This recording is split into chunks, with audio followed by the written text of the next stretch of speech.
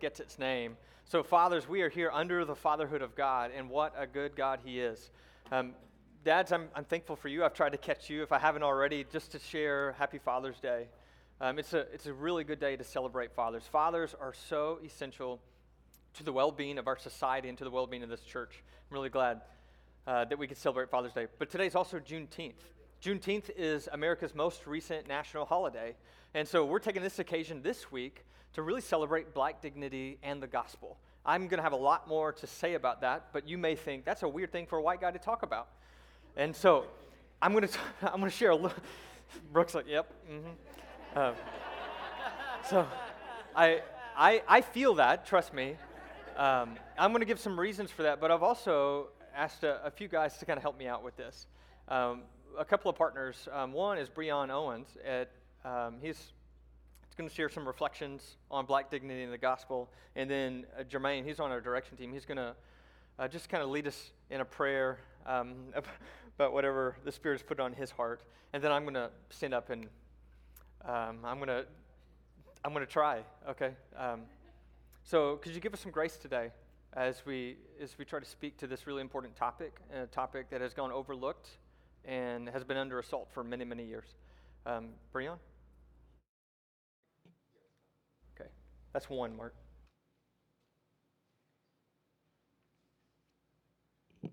Good morning. Yeah, so Smith asked me to say a few words about Black dignity, and so I'm just going to kind of read from my experience, draw from my experience, and go from there. So before I begin, I just want to give a little trigger warning. I will use the words rape, trauma, PTSD, whiteness, and white Jesus. So brace yourself. So as I prepared to write this, I thought about my grandparents and great-grandparents. They were not educated people in the sense of having formal education. My grandparents on both sides had third-grade education, so they didn't have the ability to articulate their thoughts or express their ideas in written form. So taking notes like during sermon time was something they didn't have the luxury of doing. My great-grandparents could not read or write, and the generations before them, it was illegal for them to read and write. I am a descendant of enslaved African people from the west coast of Africa. My ancestors were abducted from their homeland, brought to America to work as enslaved labor for the economic wealth of their owners and ultimately this country. They were stripped of their humanity and given the value of property to be bought and sold and to be used at their owner's discretion. Their physical, mental, and emotional needs were never considered because if you're property, you're not human. You have no human rights. My great-grandfather, he was a biracial man born before the Civil War. He was more than likely the product of rape between my great-great-grandmother and her owner. Her dignity was not upheld. As property, she had no control over her body. Someone else did. Can you imagine just the trauma and the PTSD you would have to live with, and how do you cope with that? There were no mental health professionals back then, especially for enslaved people who were considered property. My ancestors were illiterate sharecroppers. They lived in the South, in Texas. That's where me and my wife are from. They raised their family there in the South, and they were products of their environment and passed on the trauma they received down to the next generation, and so on and so on. Survival has been the primary goal of my family till only a generation ago. My aunts and uncles were the first to graduate from high school. I'm the first in my family to graduate from college. While these are important milestones for my family,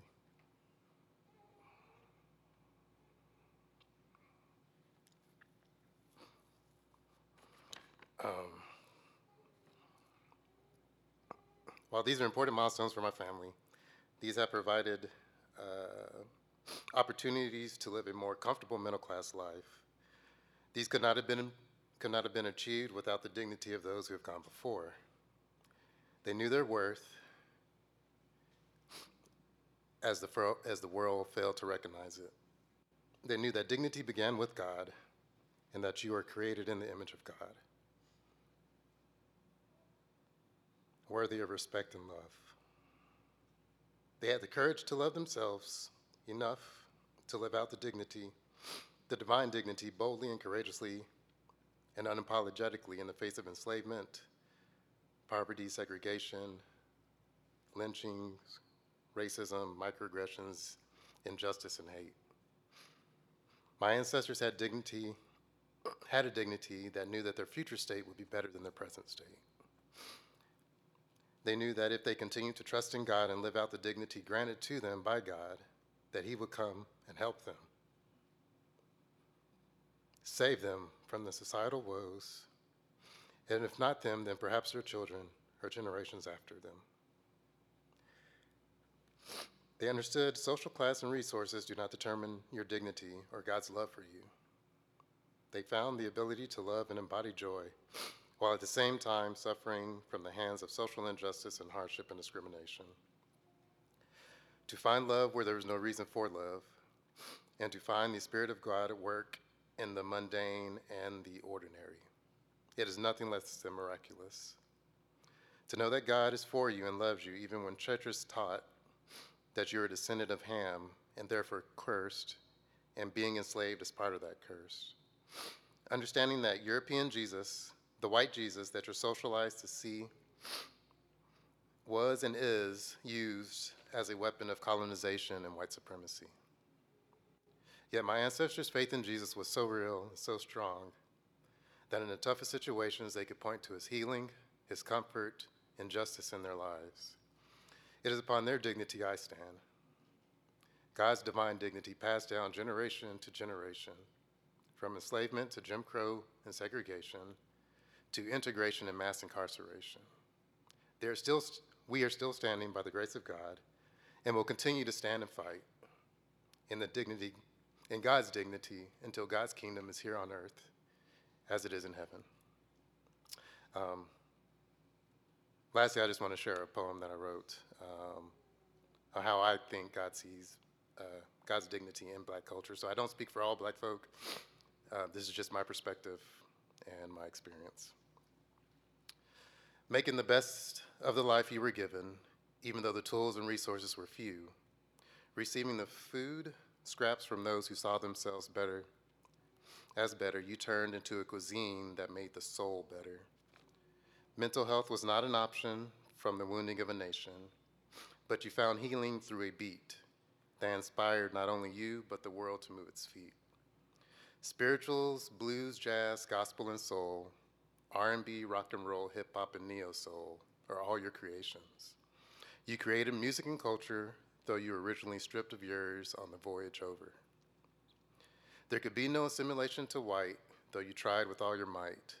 Your names, hair, body style, body type, skin, and diction would not comply. Some are in love with the idea of whiteness and what it can buy. Trying to escape the pain of wounds and racialized trauma, but God, He meets us there in the middle of the drama. Hiding in plain sight, He has been our physician and counselor, transforming hate and revenge into love and dignity within. We have put our hope in a liberating God, the same God that Moses trusted, who set the enslaved in Egypt free with the richest of those who once held them in captivity. We are a people hopeful for a better tomorrow, but know that life will usually get darker before the sun shines brighter tomorrow. Let's pray. Dear God in heaven, thank you just for the spirit that's in this room right now. Thank you for your presence. Thank you for your truth about us. It's hard to know what to pray about or for because it seems so heavy, so big, so large.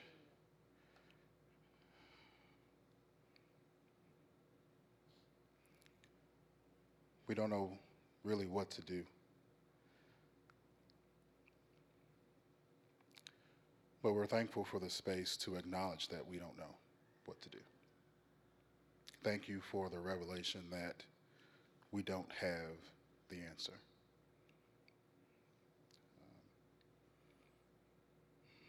We don't have the healing, we don't have the balm, We don't have the soothing presence that only you can provide. As we take this small step in bringing our full blackness to people, to creation, help us to not lose sight of the greater goal, reconciliation with you. We pray that we'll give our carries, worries, and concerns to you and allow you to show us how to love ourselves, allow you to show us how to love creation, allow you to show us what it means to be filled with dignity and pride, and to walk in the fullness of the confidence that we are walking on your promises, walking on your truths, and walking with your strength. Give us that vision. Lord, send your kingdom quickly, and Lord, be with us always. This is our prayer in your Son's name. Amen.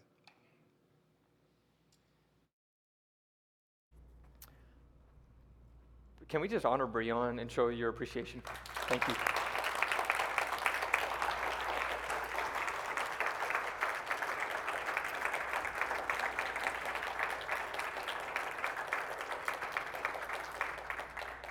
Breon, that was awesome. Thank you for your courage. Thank you for the beauty of your words. So why is a white guy talking about this? There's a couple of answers. When I listen to my black brothers and sisters and when I read black authors, they over and over call me the action, and they say that black dignity is a core need. And I think it's time that the Christian church step in. Second reason is because there's been a theft of identity that has happened. I'll talk more about that in just a minute. But if the church was complicit in the theft of identity, it has to be part of the repair that happens. And as a leader and a pastor and a preacher at a church, I think that falls on me. Another reason is because I think God has uniquely burdened me with something to say. I've been reading and listening a lot lately, and it's kind of all built up into something worth sharing. And so I want to share that with you today. But really, this comes down to, for me, it's about the gospel. And so what I'm talking about today is black dignity and the gospel. I think this is a gospel issue because the erasure of black dignity is one of the major barriers to black faith today. I'll share more about that. All right, Michael, I'm going to kind of walk through a few things here. This is a man named Jack Yates. Jack Yates lived in South Texas. He was actually freed, and he went back into slavery just because he wanted to be with his wife and children. He goes back into slavery in South Texas, and when on June 19th, 1865, when General Granger finally makes it down into South Texas, the last enslaved people to actually kind of get the message of emancipation. You know, it wasn't that they hadn't heard about emancipation. They had heard. It's that the white slave owner said, you got to come and get them. And so finally, at the end of the war, the Union general comes down and says all slaves are free. And Jack Yates takes his family to Freedmanstown in Houston, Texas. And the first thing Jack does is plants a church, my man. And he plants Antioch Missionary Baptist Church. And Antioch Missionary Baptist Church becomes this hub of black life in Freedmanstown. It's a place of salvation. It's a place of education. It's a place of liberation. But go ahead. There's this really strange scene that hangs in Antioch Missionary Baptist Church. Blue-eyed, white Jesus is in the stained glass windows. This is just a small thimble of the taste of the troubling presence of whiteness in the story of black Christianity. Go ahead. And June 19th, go on. I lost my clicker, so I'm just going to be pointing at Michael. So, this really, I'm trying to capture how much white supremacy and whitewashing has happened even up to this point. But really, the point is that emancipation didn't restore it. Did you know in the year after Juneteenth, in Texas alone, 800 black men and women were publicly lynched in one state. In our city, in the year after the end of the war, in 1866, it's called the Memphis Massacre. There was a large white mob that was trying to run every black person out of town. They murdered 46 black people. They raped at least 5 black women, according to the Congressional Committee on this. And then they burned something like 8 schools and 4 churches. Every black institution in the black community in Memphis was burned to the ground by a white mob for days and days. And then in the aftermath, of course, there's no justice. There's no grand jury. There was no punishment. Emancipation did not restore black dignity. So you might say, how did we get to this point where this is normal? And the answer is the ongoing assault on black dignity and the eradication of black dignity that had already happened to justify slavery. Go ahead, Michael. Duke Kwon, in his book on reparations, he calls it the theft of identity. He says it takes 3 forms. The theft of identity, it basically is like the as-you-go justification for how you could enslave people. And he says the first piece of the theft of identity is black animalization. Black animalization. What that means is that they're like animalized humans at best, right? He says they're not fully human, and there's a lot of Christians, a lot of Bible readers who supported this view. They had the social status that Breon alluded to, basically of that of a horse. They could be owned, they could be used, they could be abused, and they could just labor in the land. The second piece of the theft of identity was black demonization. If the first was about the physical traits of black men and women, the second one is about the moral traits of black men and women. Partly, it's again Breon alluded to, part of this was because the physical differentiation began to wane because of the frequent rape of enslaved women by white masters. And so if the physical attributes became less differentiated, then you had to come up with another line to justify white supremacy and slavery, and it was black demonization. The blackness was dangerous. It had to be kept distant, it had to be controlled, had to be locked up. The third piece is black infantilization. There's a physical capacity, there's a moral capacity. This one is about just a mental capacity. Because white people still wanted labor in their homes. They wanted somebody to cook and to clean. They wanted somebody to raise the kids. And if you emphasize demonization too much, and so this was all part of the theft of identity that had happened for centuries in this country. Ta-Nehisi Coates. I'm going to quote a lot of black authors. It doesn't mean I agree with everything they say. Coates, for instance, isn't a believer as far as I know. Most of the authors I'm going to quote are black men and women who are very much followers of Jesus. But Coates just puts this so well. He says, America was not achieved through wine tastings and ice cream socials, but rather through the pillaging of life, liberty, labor, and land, through the flaying of backs, the chaining of limbs, the strangling of dissidents, the destruction of families, the rape of mothers, the sale of children, and various other acts meant first and foremost to deny, he's talking to black people, you and me, the right to secure and govern our own bodies. And so this pervasiveness of white supremacy has created a need to restore black dignity. Eric Mason, a pastor and scholar in Philadelphia, he says that this dignity is a core need of African Americans. Martin Luther King echoed this many years before. He says, the black man needs to be able to say, I am somebody, I am a person, I am a man with dignity and honor. He says, yes, we must stand up and say, I'm black, but I'm black and beautiful. This self-affirmation is the black man's need. It's the black man's need, listen to this, made compelling by the white man's crimes against him. I believe that the church must join in with the self-affirmation of black men and women, particularly because of the church's failures to do so in years past. Go ahead, Michael. Many times, this erasure of black dignity happened with biblical justification, as Breon alluded to. For instance, the curse of Ham. The curse of Ham is a reading of Genesis chapter 9 and the sin of Ham, the shaming of his father Noah. And it says in Genesis chapter 9, cursed be Canaan, the lowest of slaves. And so many Christians came to say that the plain reading of the text is that black people were under the curse of Ham and not only deserved slavery, but that's where they belonged. That was intrinsic to them. It was God's will, after all. It was done with biblical justification, but it was also done with Christian participation. Jamar Tisby is a Christian black scholar and historian. He wrote a book called The Color of Compromise. And what Tisby shows is that in every era of American history, from the colonies up to today, the church has been even more than complicit in the erasure of black dignity. This is voiced well by Ida B. Wells. Ida B. Wells was, some of you are from her hometown, Holly Springs, Mississippi. She was educated at Rusk College just down the road, and she lived a lot of her life here in Memphis. She would look around and say, where's the Christian church? She says, our American Christians are too busy saving the souls of white Christians from burning in hellfire to save the lives of black ones from present burning in fires kindled by white Christians. And so the church has lost its moral authority to speak about dignity and human dignity. Go ahead, Michael. This has led to an exodus of black faith. Tisby, he puts it like this. He says it's like a ship that runs aground on rocks and then its hull is taking on water.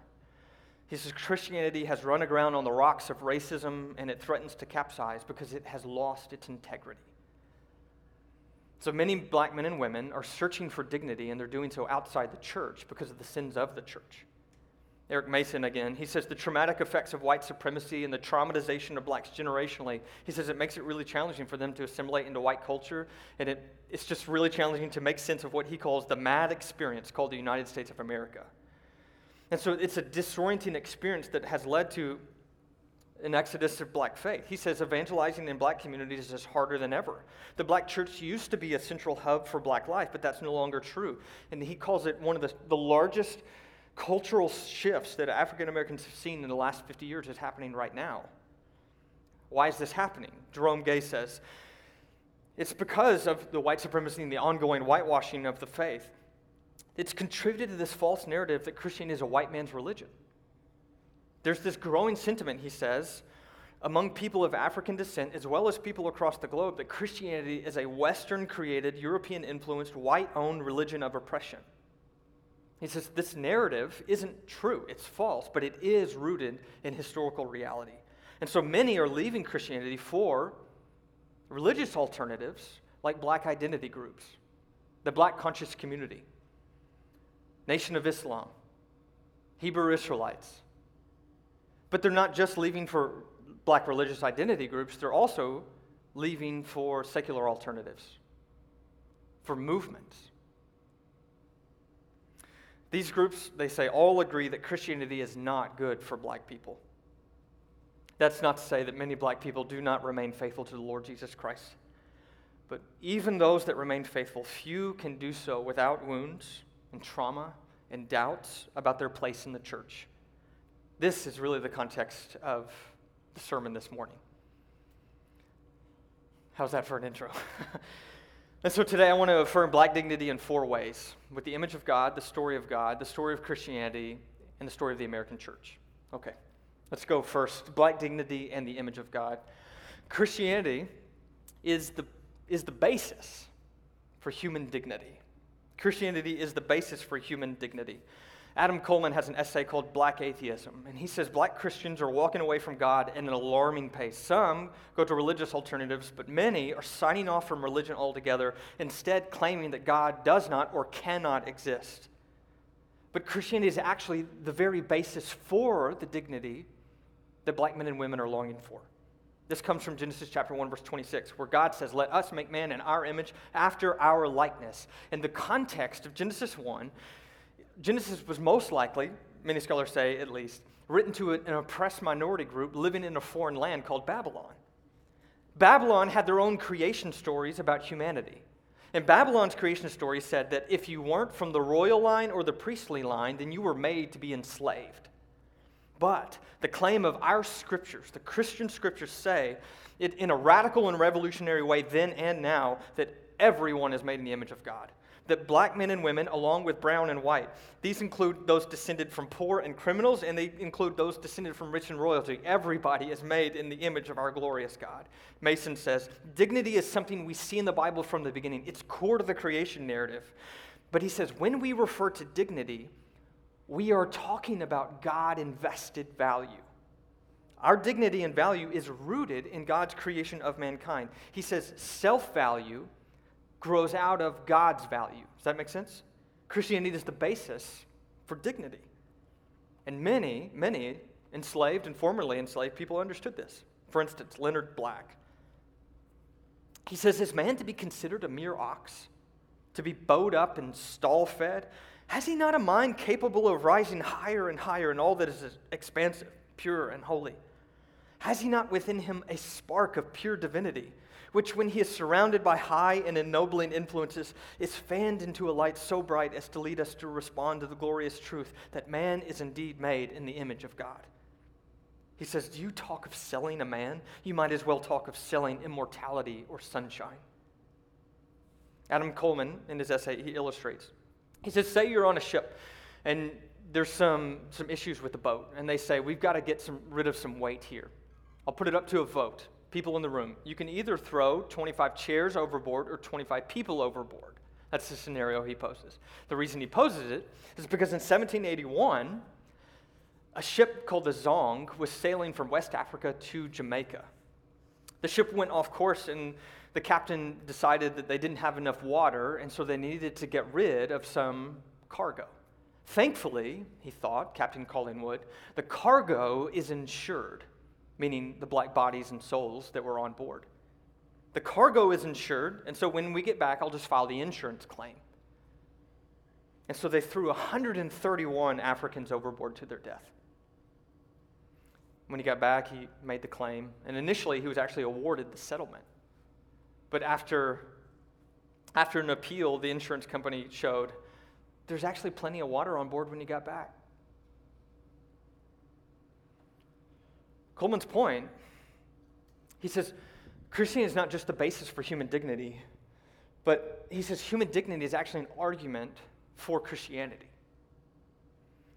He puts the argument like this. If God does not exist, then objective human value does not exist. If God does not exist, then objective human value does not exist. Objective human value does exist, therefore God exists. A little logic this morning. And so Coleman says that if you want objective dignity, you have to have an absolute God. There's no other way. And so if you agree with the abolitionists who say even the slaves have dignity, if you agree that Captain Collingwood was wrong, absolutely wrong with what he did on the Zong, he says, then our argument leads us to the biblical faith. Now, the image of God is the basis for dignity. And it draws attention that, some of you are like, I'm Latino. Where do I fit in this conversation? I'm Korean. Where do I fit in this conversation? What the image of God shows is that it's actually a universal attribute of white and brown and black, of men and women and children. But out of that, I love how Carl Ellis says it. He says, ethnicity has beauty only as it derives understanding that we are in God's image. And this ethnicity has beauty, but it's a beauty that grows out of the shared dignity that we all have. One of the reasons that many black people are leaving Christianity and turning away from Christian faith is because of a desire for an identity-derived faith. This is what Zion McGregor says. He says they want some sort of connection to their own ethnicity or to their native land or to their African ancestry. And so with the rest of my time, I'm really trying to show that you don't actually have to choose. That Christianity is itself, it's filled with African ancestry. If you want African ancestry, you don't have to look any further. All right, let's go to the second point. We talked about black dignity and the image of God. Now I want to share black dignity and the story of God. Go ahead, Michael. This story begins with the calling of Abraham in Genesis chapter 12. Abraham, you may know this, means father of many nations. That's what his very name means. And in Genesis 12, verses 2 and 3, the Lord promises Abraham that he is going to be the father of many nations, and all the families of the earth will be blessed through him. This is an important point. Esau McCaulley puts this in Reading While Black. He says we need to be as clear about this as possible. When it comes to the question of black presence in the Bible, it's not a question of finding our place in someone else's story. The Bible is first and foremost the story of God's desire to create a people, and we are encompassed within that desire. From the beginning, God's vision included black and brown people. This really shows up next. Michael, go to the African sons of Israel. Yes. Did you know that God brought his people to Africa where they were actually in bondage in Egypt. But Joseph, one of the patriarchs, one of the children of Israel, he had 2 African sons. Okay, we're still good. And when those 2 African sons met their grandfather Jacob, who the father of Israel, whenever they met them, Jacob looked at them and he says, God promised me that I will make you a community of peoples. And so he says, your 2 sons born to you in Egypt before I came here will be reckoned as mine. Did you know that Joseph's African sons became part of the inheritance in the promised land? Precisely because Jacob knew that this was what God promised all along. Macaulay, he puts this really well. He says, African blood flows into Israel from the beginning as a fulfillment of the promise made to Abraham. God had African people in mind from the beginning whenever he designed his multi-ethnic family. But, of course, the true son of Abraham is not Israel. It's not Joseph. It's not Joseph's sons. The true son is Jesus, the son of Abraham, the son of David. He is the true one who actually opens up the way for all nations to be reconciled to God. And do you know, in Jesus' genealogy in Matthew chapter 1, 4 out of the 5 women named are Hamites. They come from the people of Ham. The Savior himself comes into that story of the so-called curse of Ham, and he shows that God is actually a God of liberation, not bondage. And Jesus ministers to people like Samaritans, and he ministers to people like Gentiles, and he tells of the coming mission of God to all the nations of the world. And he says, at the end of his life, after he's resurrected, that all authority in heaven and earth has been given to him. That means every nation on earth. And he says, I want you to go, therefore, and make disciples of all nations. This is a pretty big scope. How does this happen? Paul says it happened through the cross of Jesus, who destroyed the enmity and broke down the wall that was separating people. Speaking of the cross of Jesus, do you know who carried it? An African man named Simon. Simon, Mark tells us, was the father of Alexander and Rufus. When Paul, stay with me if you can, when Paul was writing a letter to the church at Rome, he names that Rufus. And he says, Rufus and your mom, she's like a mother to me too. Paul's never been to Rome. This church is one of the first churches that exist in Europe. Paul hasn't been there, but there's an African family. They may have been part of that launch team. It's theoretically possible that an African family helped actually bring the gospel into Europe. But of course, after Jesus, the mission goes global, and it goes global in Acts chapter 8. We read it in our reading. I'm going to come back to it at the end, but it's where the gospel goes to Ethiopia. Ethiopia at this time was understood basically as everything south of Egypt. It's, in the words of Mason, a black African kingdom where Kandake, the mother queen, was used for the Nubian kingdom of Meroe. The gospel goes to African people in the first century. The Ethiopian eunuch brings the gospel back, but do you know what the Ethiopian eunuch was doing when he met Philip? He was already reading the prophet Isaiah and already reflecting on the God of the Scriptures, which shows that there's a presence of the Scriptures and biblical faith long before even Jesus was born. God's story, of course, ends in the book of Revelation. John receives this apocalypse from the Lord, but it's wrapped up and it's sealed, and he can't open the scroll. And you know what John, he doesn't do? He doesn't go looking for a white man to open it. He also doesn't go looking for a movement leader to open it. He doesn't say, I need somebody with a lot of power to open it. Instead, John just weeps. Who can actually crack the story of the ages that's going to be unveiled? And then one of the elders in heaven comes to John as he weeps. He says, weep no more. Behold, the Lion of the tribe of Judah, the Root of David, has conquered. And he can open the scroll and its 7 seals. And so then this song starts coming out in heaven. They call it the new song, and they start singing, worthy are you to take the scroll and to open its seals. Why? Why is he worthy? For you were slain, and by your blood you ransomed people from every tribe and language and people and nation. These distinct peoples, distinct cultures, and distinct languages are everlasting. Macaulay says, at the end, we don't find the elimination of difference. We find that the very diversity of cultures is a manifestation of God's glory. When the black Christian enters the community of faith, she is not entering a strange land. She is finding her way home. Let's go on. We talked about the image of God as a basis for dignity for all humans. And we talked about how the story of God includes this amazing dignity of black and brown and African people from the beginning. But the story of Christianity does too. The story of Christianity does too. Go ahead, Michael.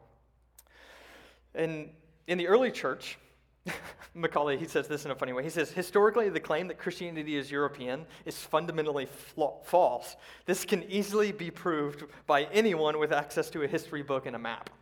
Okay. One of the early centers of Christianity was actually in Africa, in Alexandria, Egypt. But there are all these very prominent African theologians. I mean, like the most prominent theologians were most likely African at this time. There's Tertullian, the apologist in the 2nd century. There's Athanasius.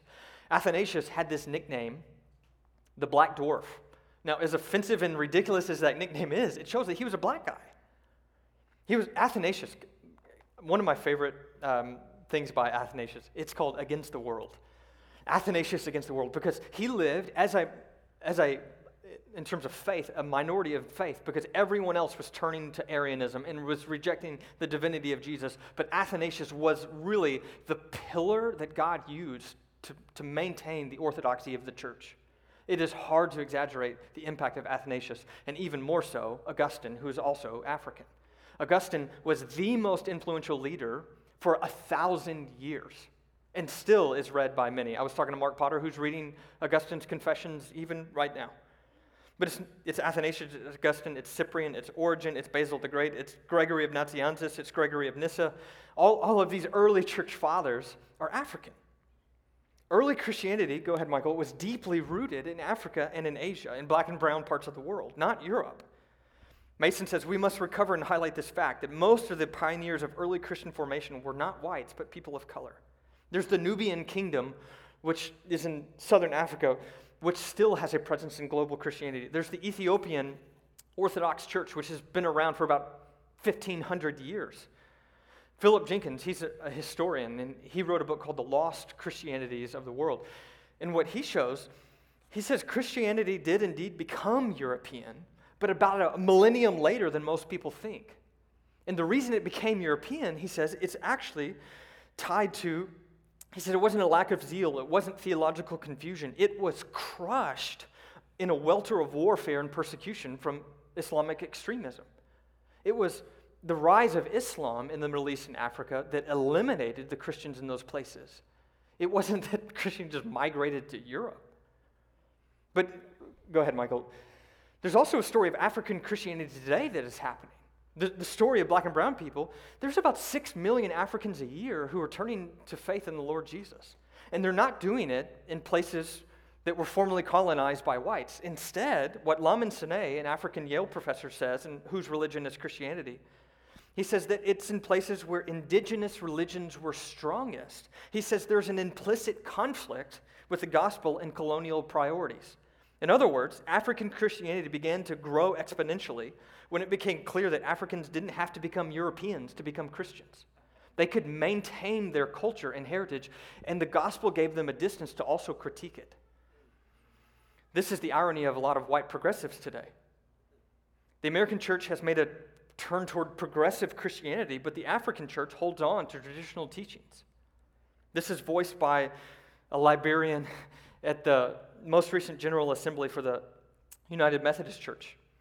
He says, we know of no compelling arguments for forsaking our church's understanding of Scripture and the teachings of the Church Universal. So please hear me when I say as graciously as I can, we are not, he's talking about Africans, we are not children in need of Western enlightenment when it comes to our sexual ethics. In other words, you just want us to become white liberals? Pass. We'll stick with Jesus. And so Esau Macaulay says, the Christian story, as a black man, he says the Christian story is our story too. The black man or woman in America who goes back to Africa looking to find their roots will be surprised to find many black and brown ancestors staring them in the face proclaiming that Christ is risen. Let's go to the last point here. We've talked about image of God. We've talked about the story of God. We've talked about the story of Christianity. And I think this is the most difficult, unfortunately. By the time I wrote all the other stuff, I just don't have as much time to fully reflect on, keep going, Michael, on this one, black dignity and the American church. Now, I've really struggled for days with how to frame this section of black dignity because of the indignity with which many black Christians have been treated. And so I decided you can't go wrong with faith, hope, and love. In my mind, the story of Black dignity, and really the claim of Black dignity, is to look at Black Christianity as a faithful remnant in the sickness of American Christianity. Many people would ask, why would people adopt the faith of their oppressors? I think that's debatable that ever happened. In the early colonists, Tiffany Gill shows that many slaveholders were proud that few slaves had been baptized. You see, they refused to let their slaves listen to Christian teaching and preaching. They introduced and twisted the scriptures. Have you ever heard of the Slave Bible? The Slave Bible is basically the scriptures stripped of anything of the liberating God that is actually in it. There's not an Exodus in the Slave Bible. But what this shows is that it's actually something fundamentally different. If you have to start altering the core text, you're not doing the same thing. Frederick Douglass, I think, saw the difference. A former slave, he says, between the Christianity of this land and the Christianity of Christ, I recognize the widest possible difference. So wide that to receive the one as good and pure and holy is of necessity to reject the other as bad and corrupt and wicked. To be the friend of the one is of necessity to be the enemy of the other. I love, Douglass says, the pure, peaceable, and impartial Christianity of Christ. I therefore hate the corrupt, slave-holding, women-whipping, cradle-plundering, partial, and hypocritical Christianity of this land. Indeed, I see no reason but the most deceitful one for calling the religions of this land Christianity. Do you see? They're saying it's not that we bought into the faith of our slaveholders, the faith of our oppressors. The first celebration of Juneteenth was a parade that went to a church. And at that church, they did not praise their former slaveholders. They praised the God who liberated them.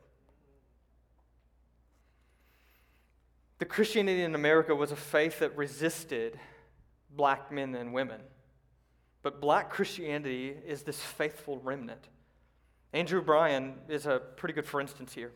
Andrew Bryan was a former slave who started a gathering, and hundreds of black men and women started coming. He purchased his own freedom and he planted the African Baptist Church. It was the first Black Baptist church in the United States. He went on to plant many more churches led by black men. But Tiffany Gill says that enslaved people, even those with permission to attend Bryan's services, were stopped and harassed and whipped and jailed. Bryan also was assaulted and imprisoned. Why? Because they wanted to worship Jesus Christ and they wanted to proclaim this gospel. You see the inherent resistance, the distance between these things. The faith of our black brothers and sisters throughout American history is a marvel. Many times it's called the miracle of the black church. Shar Walker says the African American church is a miracle. My people clung to the same God my people were taught had made them less than human. And the black church shows us a faith that announces that God is good all the time, and all the time God is good. Black Christians let me just say this. When you see hypocrisy in the church, run to the cure. And the cure is Jesus Christ. The second piece of Black dignity in the American church is hope. I think that Black Christianity is a hopeful remnant in the secularization of American Christianity. There's a black man in the 1940s named Howard Thurman who was lecturing at Harvard University. He was doing it on the Negro spiritual, the music and the songs of the slaves. At the time and still today, many criticize black faith for all their talk of glory in heaven in the future, but the criticism was that it made them too docile. What they really needed was political action. Thurman says this: the facts make clear that this sung faith did serve to deepen the capacity of endurance and the absorption of suffering, but it taught a people how to ride high in life, to look squarely in the face of those facts that argue most dramatically against all hope, and then to use those facts as raw material out of which they fashioned a hope that the environment with all its cruelty could not crush. This enabled them to reject annihilation and to affirm a terrible right to live. It was hope. It was hope in God's justice because they knew that slaveholders would answer. And they knew that they would be vindicated. Their hope was not just in the present, their hope was in the future. They knew that justice would roll down like waters. They knew it would happen. To them, this quality of life, Thurman says, was insistent fact because of that which deep within them they discovered of God. His far-flung purposes. To know him was to live a life worthy of the loftiest meaning of life. That's where the dignity is. Their hope affirmed their dignity. Now, at Harvard, one author says, now, I'm glad you get a lot out of your spirituals, but if you really get a chance to go to a really good school, you'll learn that this life is all there is, and there really isn't any heaven or anything that will make up for all the suffering here, and there isn't a judgment day that will put all things right. But we still want you to have all your hope and fearlessness. You're like, no thanks, I'll pass on that. give me the hope. But their hope did fuel their acts of love. This is the last piece that I want to talk about, and then I'll try to quickly give something practical. Black Christians were a holistic witness in the fragmentation of American Christianity. They preached the whole gospel as they were presented distorted gospels. They preached the gospel for the whole person, even as they were denied personhood. They preached the gospel for the whole world, even as they were excluded from the people of God. They called for justice. They called for social action. They were a truthful witness in the world. And I believe that the Lord has sustained black faith to be an important corrective to American Christianity. All right, I'm going to try to say something a little practical. Can I give 3 points? You're like, you always do. Okay. All right, kind of put these together. What would this look like for this church? For Oikos and for your family and for your table. I'll share for me. What this means for me as a white guy, it's a prayer. I think the Lord has burdened me with a desire to see multi-ethnic families of faith all around the city, and for Oikos Church to be a multi-ethnic church. And I'm praying for that. You use this phrase too, Breon, that it might be in Memphis as it is in heaven, that it might be at Oikos Church as it is in heaven. Tisby, he says, Christians have been mandated to pray that the racial and ethnic unity of the church would be manifest, even if imperfectly in the present. Christ himself brought down the dividing wall of hostility that separated humanity from one another and from God. He says, reconciliation across racial and ethnic lines is not something Christians must achieve, but a reality we must receive. Memphis has black and brown and white Christians. We need the church to demonstrate that reality. I'm praying for this. Secondly, a culture of honor. Dr. Arkandria Owens, she specializes in racial trauma, and she consults with groups. We just call her Candy here. She gives a couple of important guides for this, what a culture of honor could look like in a group trying to step into this. One of the most important things I took from her remarks was to honor the impact over the intention. Actually, by the way, if you're married, same thing. Kelsey and I were using this language as we're sorting through, let's call it an intense conversation this past week. But to honor the way that you impact people rather than just the way that you intend to. And most of the time, this will look like apologizing for impact even without your intention. Candy says, connect meaningfully. What better way at Oikos than to connect meaningfully around a table? To open up your home and to share your table. And if your table begins looking more and more multi-ethnic like the kingdom of God in Memphis, then I think that can start to happen here in our fellowship. It starts with prayer, it leads to a culture of honor, and then the last one I want to share is just an identity practice. There's 2 questions in this text, and really this is kind of to send with you. Black, brown, or white, I think this text has a lot of power. In the last month, Acts 8 was a large part of what the Lord used to draw my daughter to himself in baptism. This isn't just for people with African ancestry. The 2 questions are this. How does Jesus identify with me? And how does Jesus identify me with him? How does Jesus identify with me? And then how does Jesus identify me with him? Let's just look at this text. Michael, I'm going to go fairly fast here. We're going to have to skip some of this. Philip, he catches up to the Ethiopian eunuch, an important official in the treasury of Kandake in the southern black kingdom of Ethiopia. We know this man because of his social exclusion. We know him as a castrated man. He's a worshiper of God, but as a worshiper of God, the book of Deuteronomy says that if you have been cut off or crushed, then you actually can't join in the assembly of God's people. And so this man who's been on the outside looking in, and he comes from Africa, he's not an ethnic Israelite. He has this social exclusion that he looks on and he's like, I want to be in. Go on, Michael. Keep going. Keep going. I said, I'll just send this with you, okay? He's reading Isaiah the prophet, and this is how every evangelistic encounter, if they're already reading Isaiah, you're on pretty good terms. But this is what he's reading. The passage of scripture the eunuch was reading, it says, he was led like a sheep to the slaughter. As a lamb before its shearers is silent, so he did not open his mouth.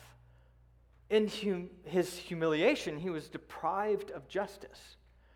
And who can speak of his descendants, his children? For his life was taken from the earth. In Hebrew, it's literally his life was cut off. This man knows what it feels like to be cut off, right? There's a play on words happening here. I hope you get it. I'm not going to go further into it. But then he's reading about this man in Isaiah 53. And if you keep reading Isaiah 56, there's this really amazing hope to the eunuchs. To the eunuchs, one day in the future, who choose the things that please me and hold fast my covenant, I will give my house and within my walls a monument and a better name, better than sons and daughters. I will give them an everlasting name that shall not be cut off. That's what he told to the eunuchs. You want a name that will not be cut off? This is how it happens. And this he's reading this text and he says, can you please tell me, is this man talking about himself? He's talking about, I want to know this man because this man knows my injustice. This man knows what it's like to be on the outside looking in. He knows what it's like to have no children. He knows what it's like to be cut off. Not in the same way, but he knows me. How does he identify with me? It says, go ahead, Michael. It says that Philip began with this passage of scripture and he told him the good news about Jesus. And the good news about Jesus is that he identifies with me. He identifies with us fully. Is it still on? Yeah. Okay. Okay. Don't lose this here. He identifies with us in all points. He's tempted as we are, yet without sin. He identifies with our humanity and that we are flesh and blood. He identifies with our suffering. Macaulay, he says to black believers, he says, Rome and the antebellum South may not be twins, but they are definitely close relatives, maybe even siblings of the same father. He knows what that is like. He identifies with us. But then he identifies us with him. He identifies us with his victory. He identifies us with his resurrection. And the good news about Jesus is that he gets it in every sense. But then he conquers it in every sense. And the hope of the Lord Jesus is that resurrected black and brown bodies will be joined into this multi-ethnic family of Abraham. When God finally calls the dead to life, he calls them to life with their ethnic identity intact, where all nations and tribes and peoples and languages are joined in. And we cry out now, O sovereign Lord, holy and true, how long before you judge the world and avenge our blood on those who dwell on the earth? We cry, how long? But he will take it. Macaulay says, what do black Christians do with the rage that we rightfully feel? He says, we send it to the cross of Christ. The cross breaks the wheel. My hope is not in the strength of our nation. My hope is not in the political parties and institutions of our country.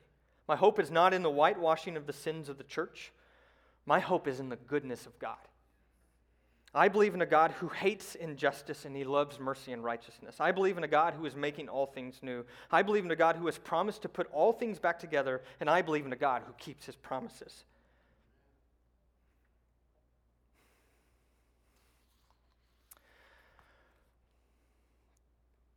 Three things. Hold on to our good God. Hold on to our hope and the truth of the gospel of Jesus Christ. And hold on to the people of God, flawed as we are. Would you stand and let me pray over you?